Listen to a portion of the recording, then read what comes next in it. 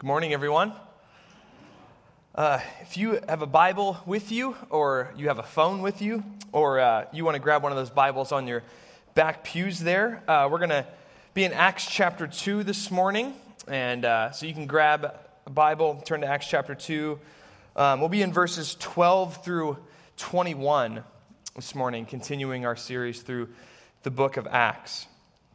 And for those of you who have been with us through this series, you'll remember last week that Benjamin opened up for us the beginning of chapter 2. And there we see the events of the Jewish festival day of Pentecost that took place, where the Spirit descends and the followers of Jesus begin to speak in their own, in languages that were not their own, in the languages of the people from the nations who were there in Jerusalem. And the people understand them in their own languages. And everybody understood, but everybody was also a bit confused about what was going on. And so as we come to our text this morning, really this sermon is part one of a series of 4 sermons we're going to preach before Thanksgiving and Christmas time happens, where we're going to finish out chapter 2 of Acts and look at the response to the event of Pentecost. So 2 parts of Peter's sermon, and then the response of the people to Peter's sermon, and then how the church responds going forward. So let's just think of this as part 1 in a 4-part mini-series here. So if you would, look with me at Acts chapter 2, starting in verse 12. Let's read this together. It says, "And all were amazed and perplexed, saying to one another, 'What does this mean?' But others, mocking, said, 'They are filled with new wine.' But Peter, standing with the 11, lifted up his voice and addressed them. 'Men of Judea and all who dwell in Jerusalem, let this be known to you and give ear to my words. For these people are not drunk, as you suppose, since it is only the 3rd hour of the day. But this is what was uttered through the prophet Joel. And in the last days it shall be, God declares, that I will pour out my Spirit on all flesh, and your sons and your daughters shall prophesy, and your young men shall see visions, and your old men shall dream dreams. Even on my male servants and female servants, in those days I will pour out my Spirit, and they shall prophesy. And I will show wonders in the heavens above, and signs on the earth below, blood and fire and vapor of smoke. The sun shall be turned to darkness, the moon to blood, before the day of the Lord comes, the great and magnificent day. And it shall come to pass that everyone who calls upon the name of the Lord shall be saved.'" This is God's word. Thanks be to God for giving it to us. I would invite you to pray with me now.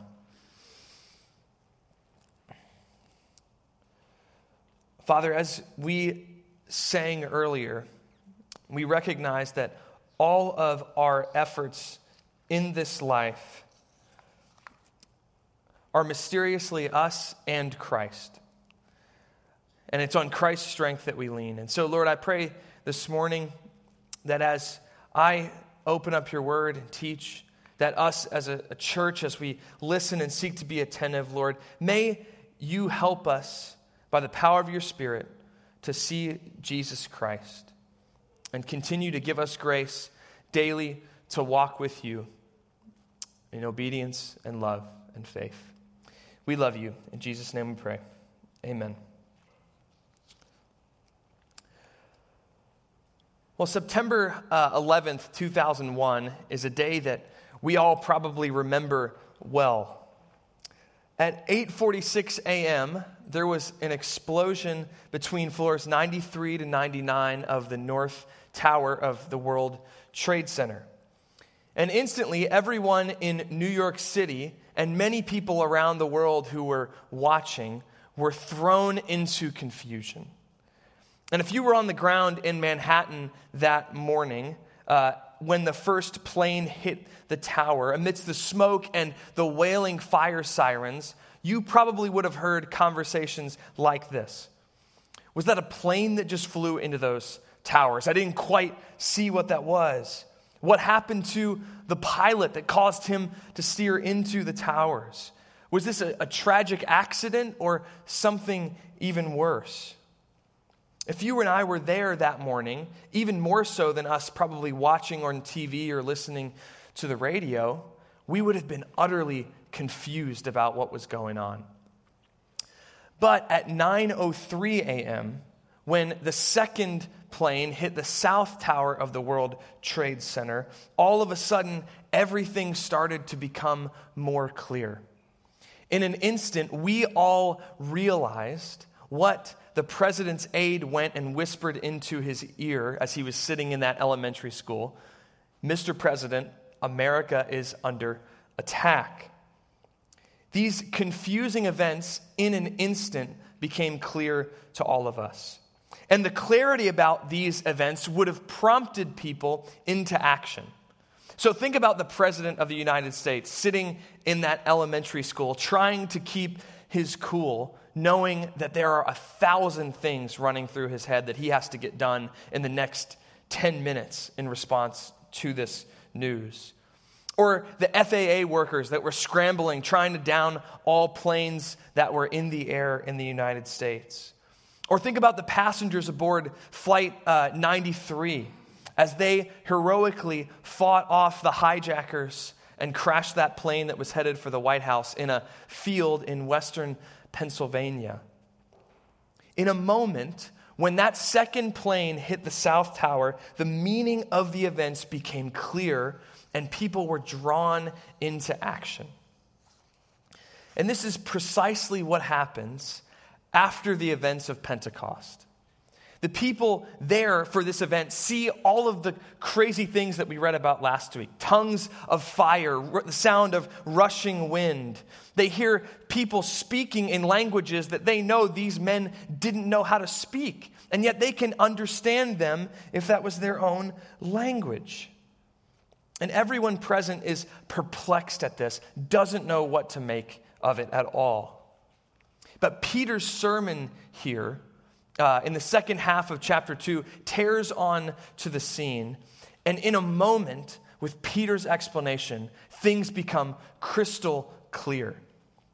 And the way in which we are supposed to respond as the disciples there at the event in Acts chapter 2 are supposed to respond become clear. And we are propelled into response and into action. So we're going to look at this passage today under three headings. It's on your the insert in your bulletin. So we're going to look at the experience of Pentecost, the explanation of Pentecost, and the exhortation of Pentecost. And we'll look at each of those in turn. So if you look back up at verse 12, you'll notice an interesting detail that was probably clear to you.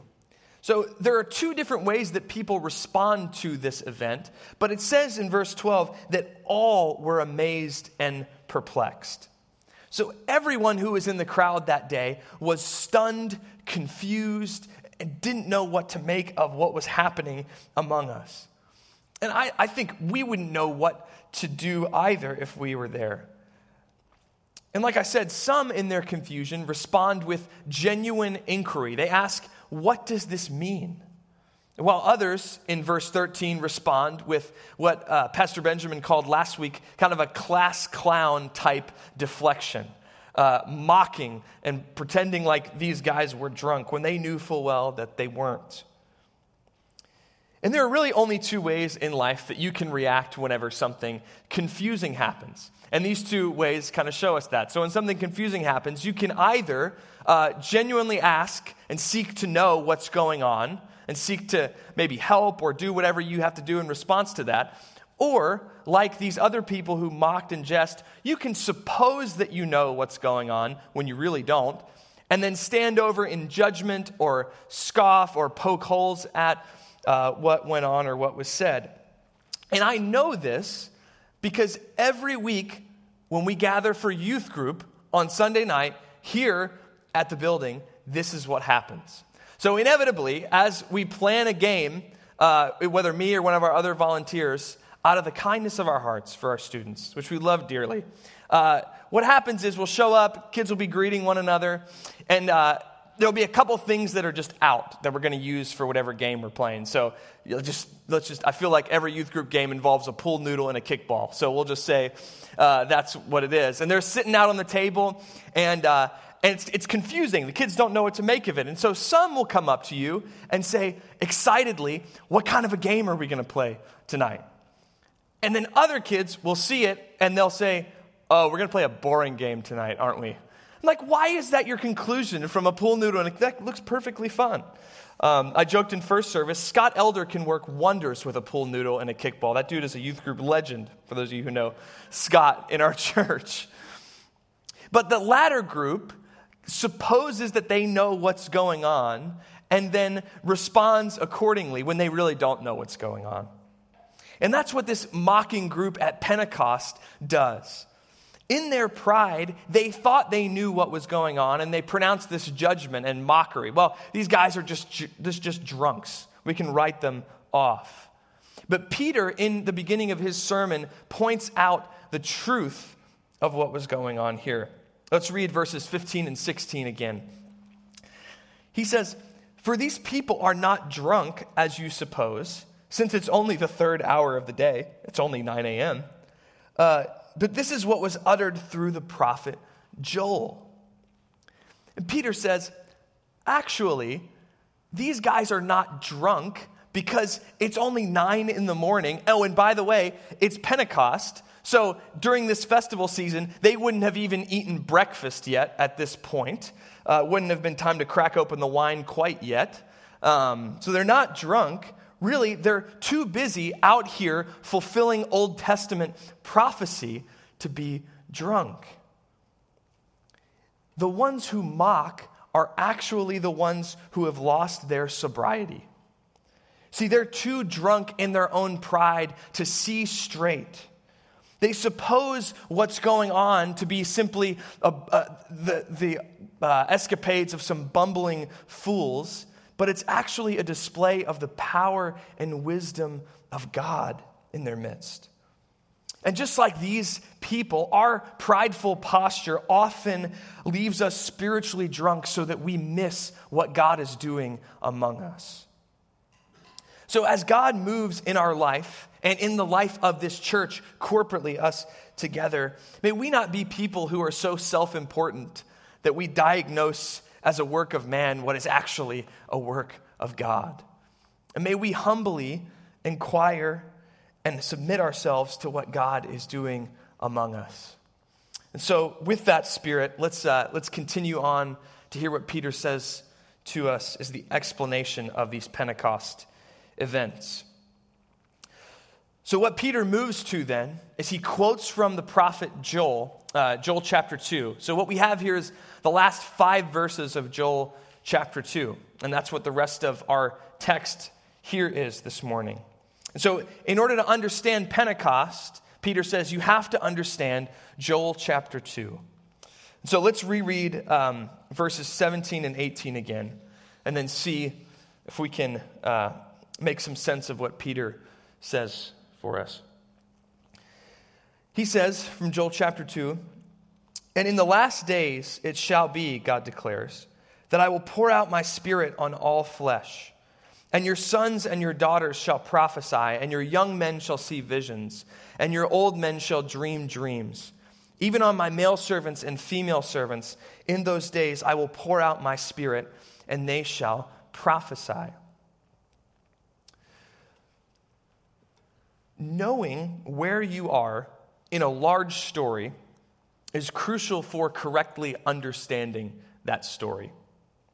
For instance, if you were to, like my wife and I did a few weekends ago, watch the newest Spider-Man movie, the one that just came out this summer, without seeing Avengers Endgame, then you would likely be very confused about some of the main things that happen in the movie, let alone the first few minutes.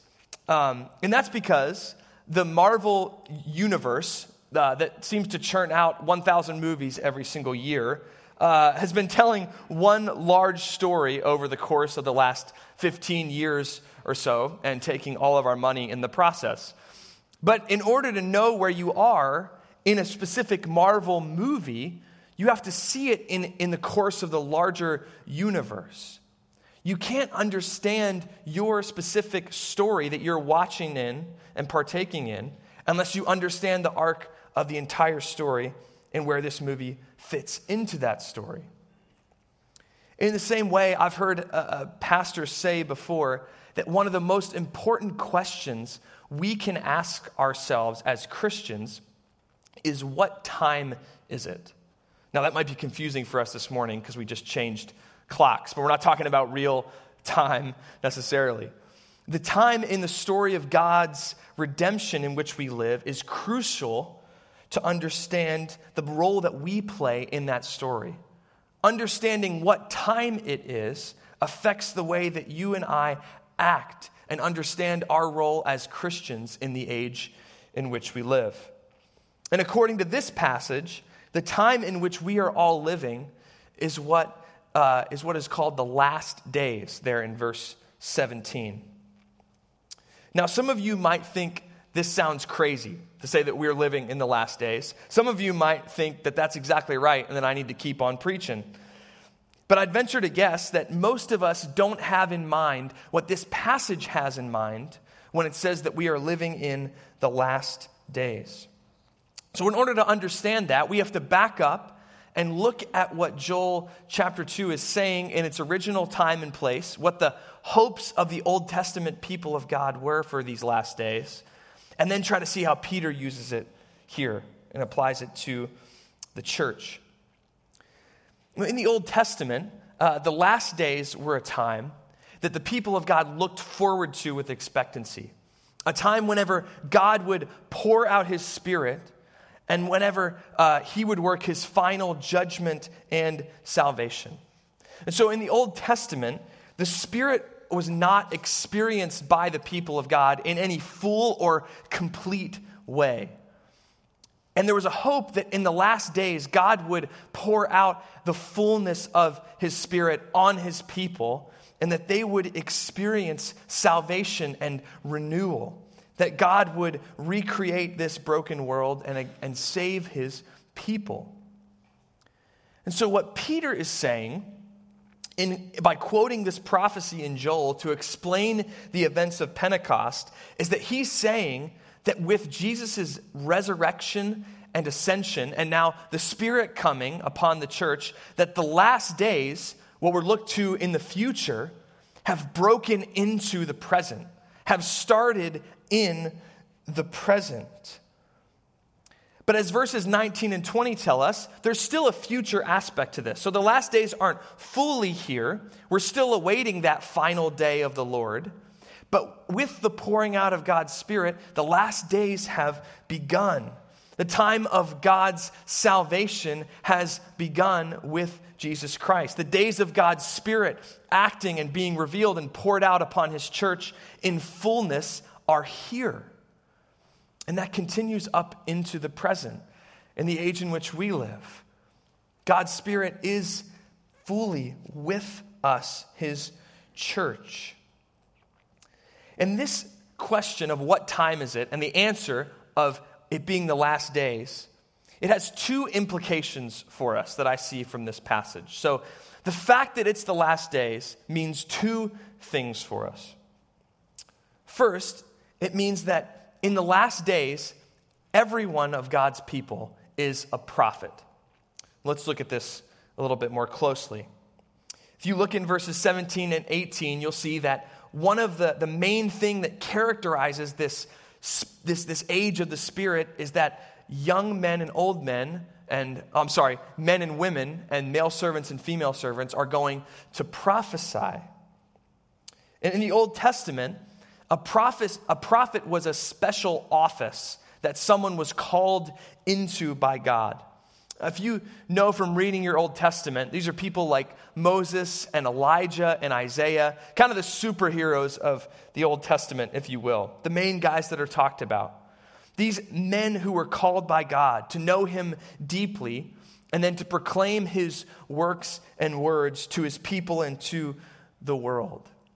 And this type of intimate knowledge that the prophets had of God and the ability to proclaim the works of God, that was only available really to the prophets in the Old Testament.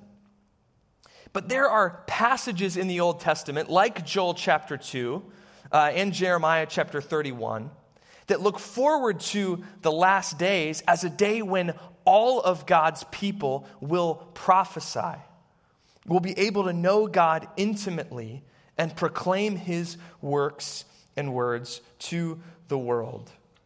And that is exactly what happens here at Pentecost in Acts chapter 2.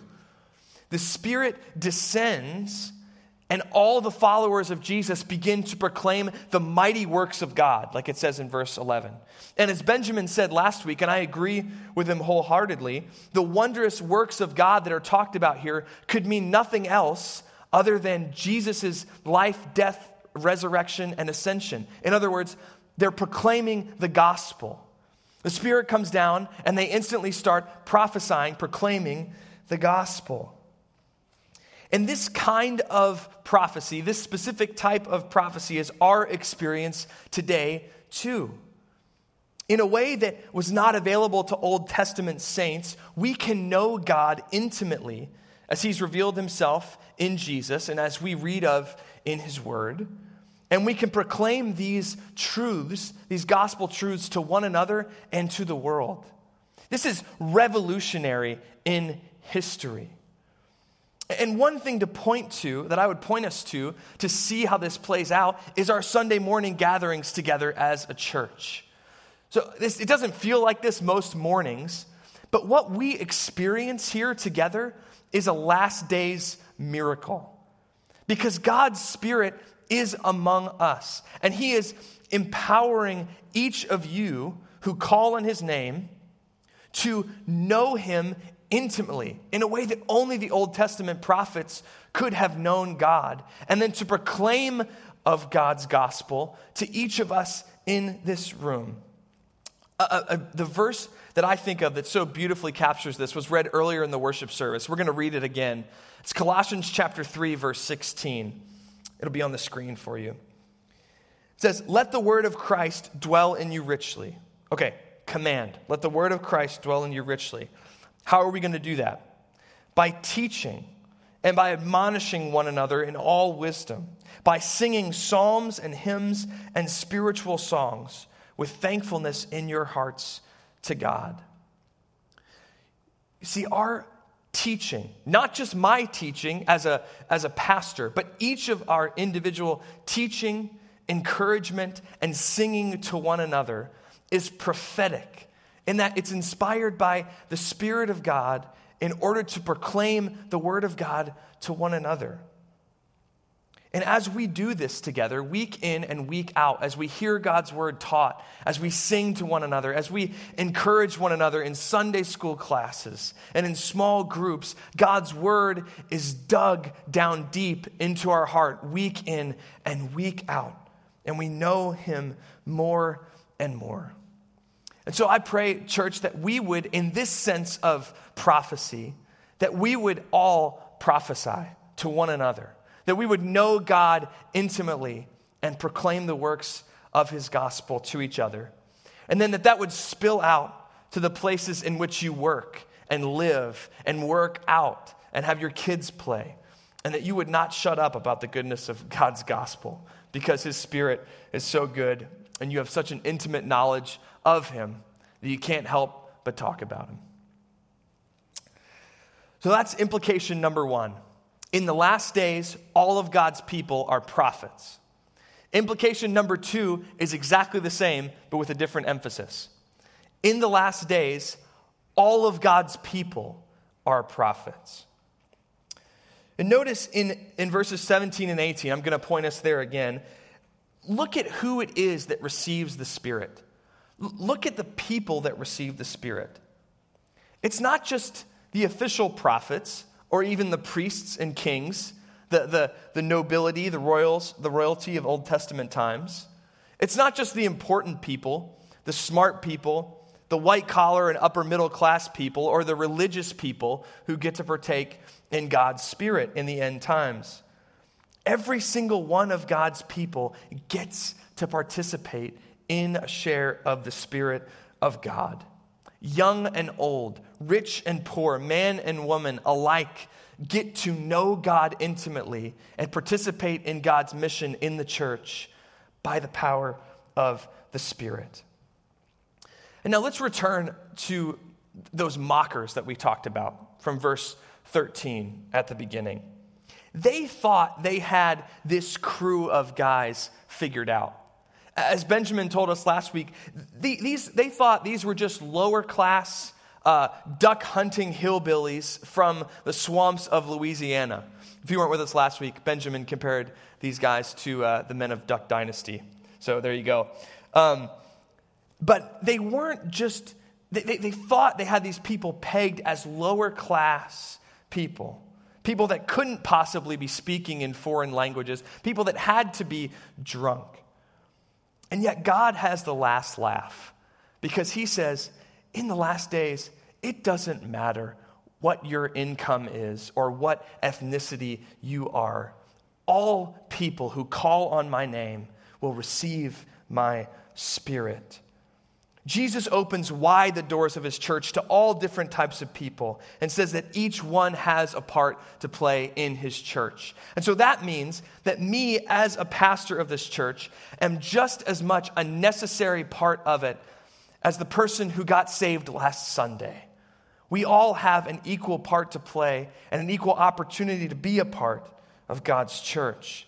Because you see, the gospel doesn't hold some people up on a pedestal and allow other people to stand on flat ground. The gospel makes the prideful low, and it raises the humble so that we are all on equal playing field, the playing field of need of God's grace.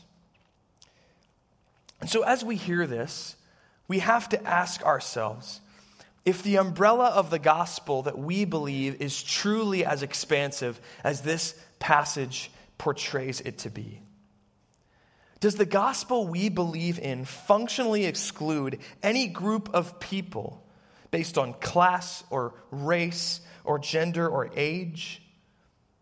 Do we profess to believe that anyone can be saved and yet actually believe that some are too culturally different from us, too rich, too poor, too much of a Democrat or Republican to be part of God's church and God's missionary people?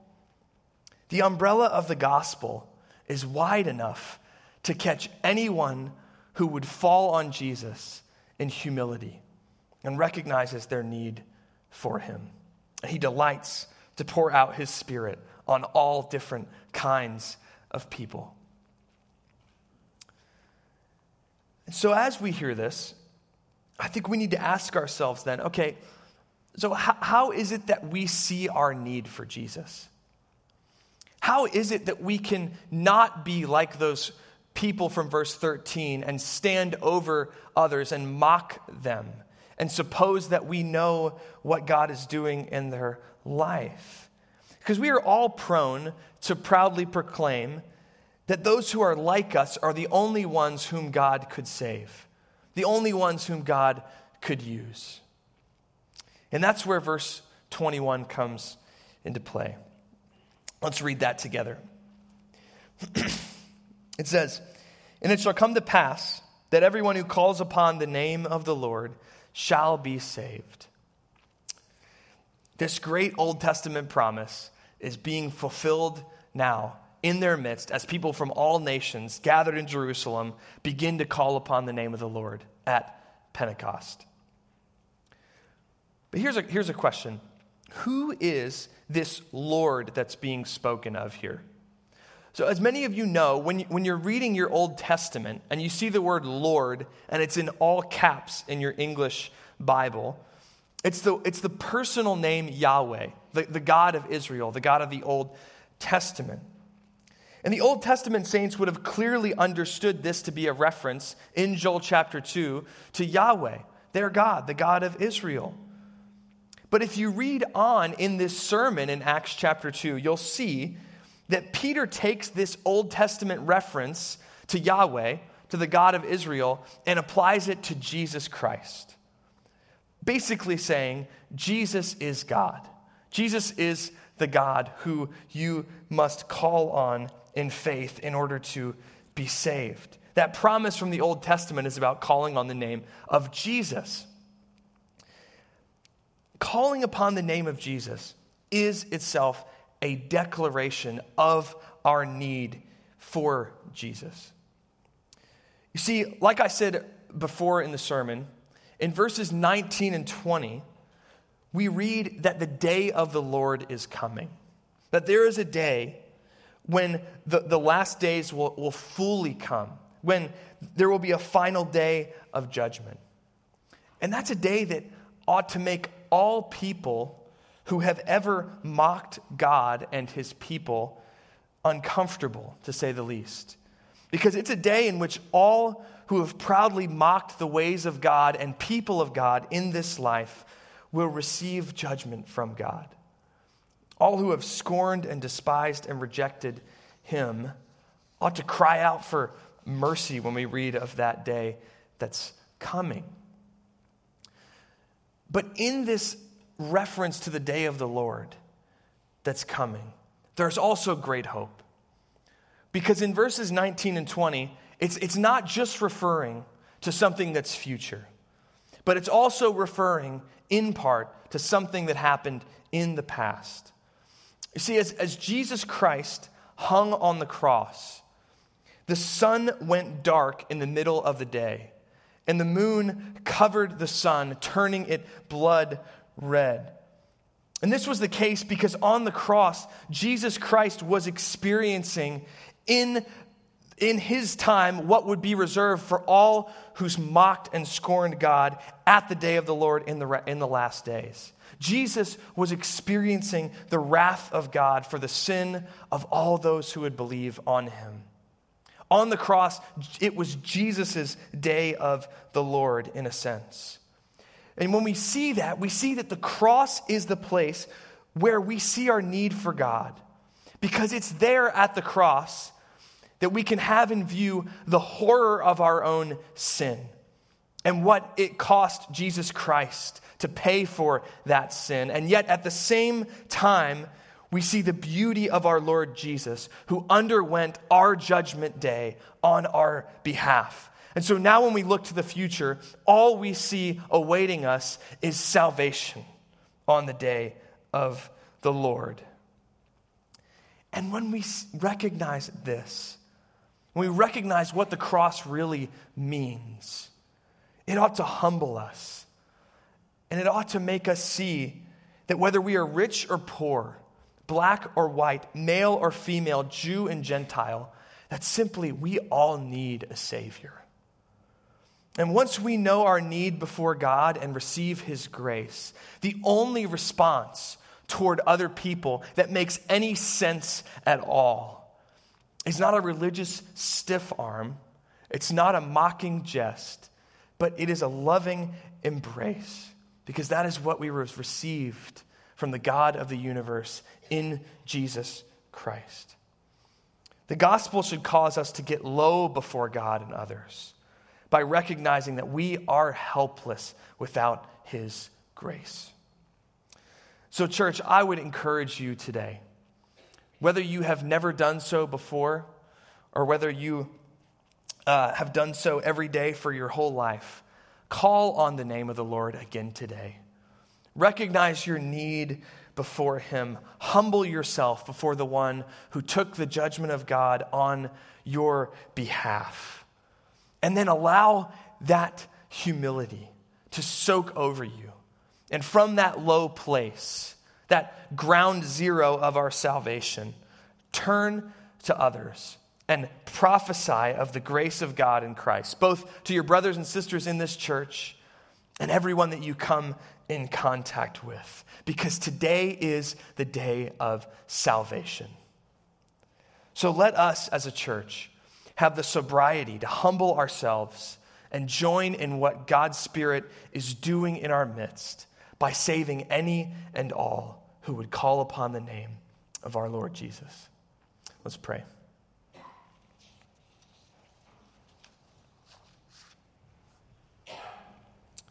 Father, we thank you that as we sang at the opening of our service, that the land that we stand on, the ground that we stand on in the gospel is level ground. All people start at the same place before you. And that is a place in need of mercy. So God, help us to see the implications of this gospel truth for our lives. Help us not to look down on other people in our midst, on our brothers and sisters, but help us all to recognize that we are the Spirit-gifted, Spirit-empowered people of God, the people that you have chosen to bring your gospel, your good news to the ends of the earth. So Lord, from a place of humility, may you use us mightily. And may we recognize that in us being used by you, that it's you at work and not ourselves. Keep us humble. Keep us leaning on you. And from that posture, use us to save any and all who would call on the name of Jesus as Lord. We love you. In Jesus' name we pray. Amen.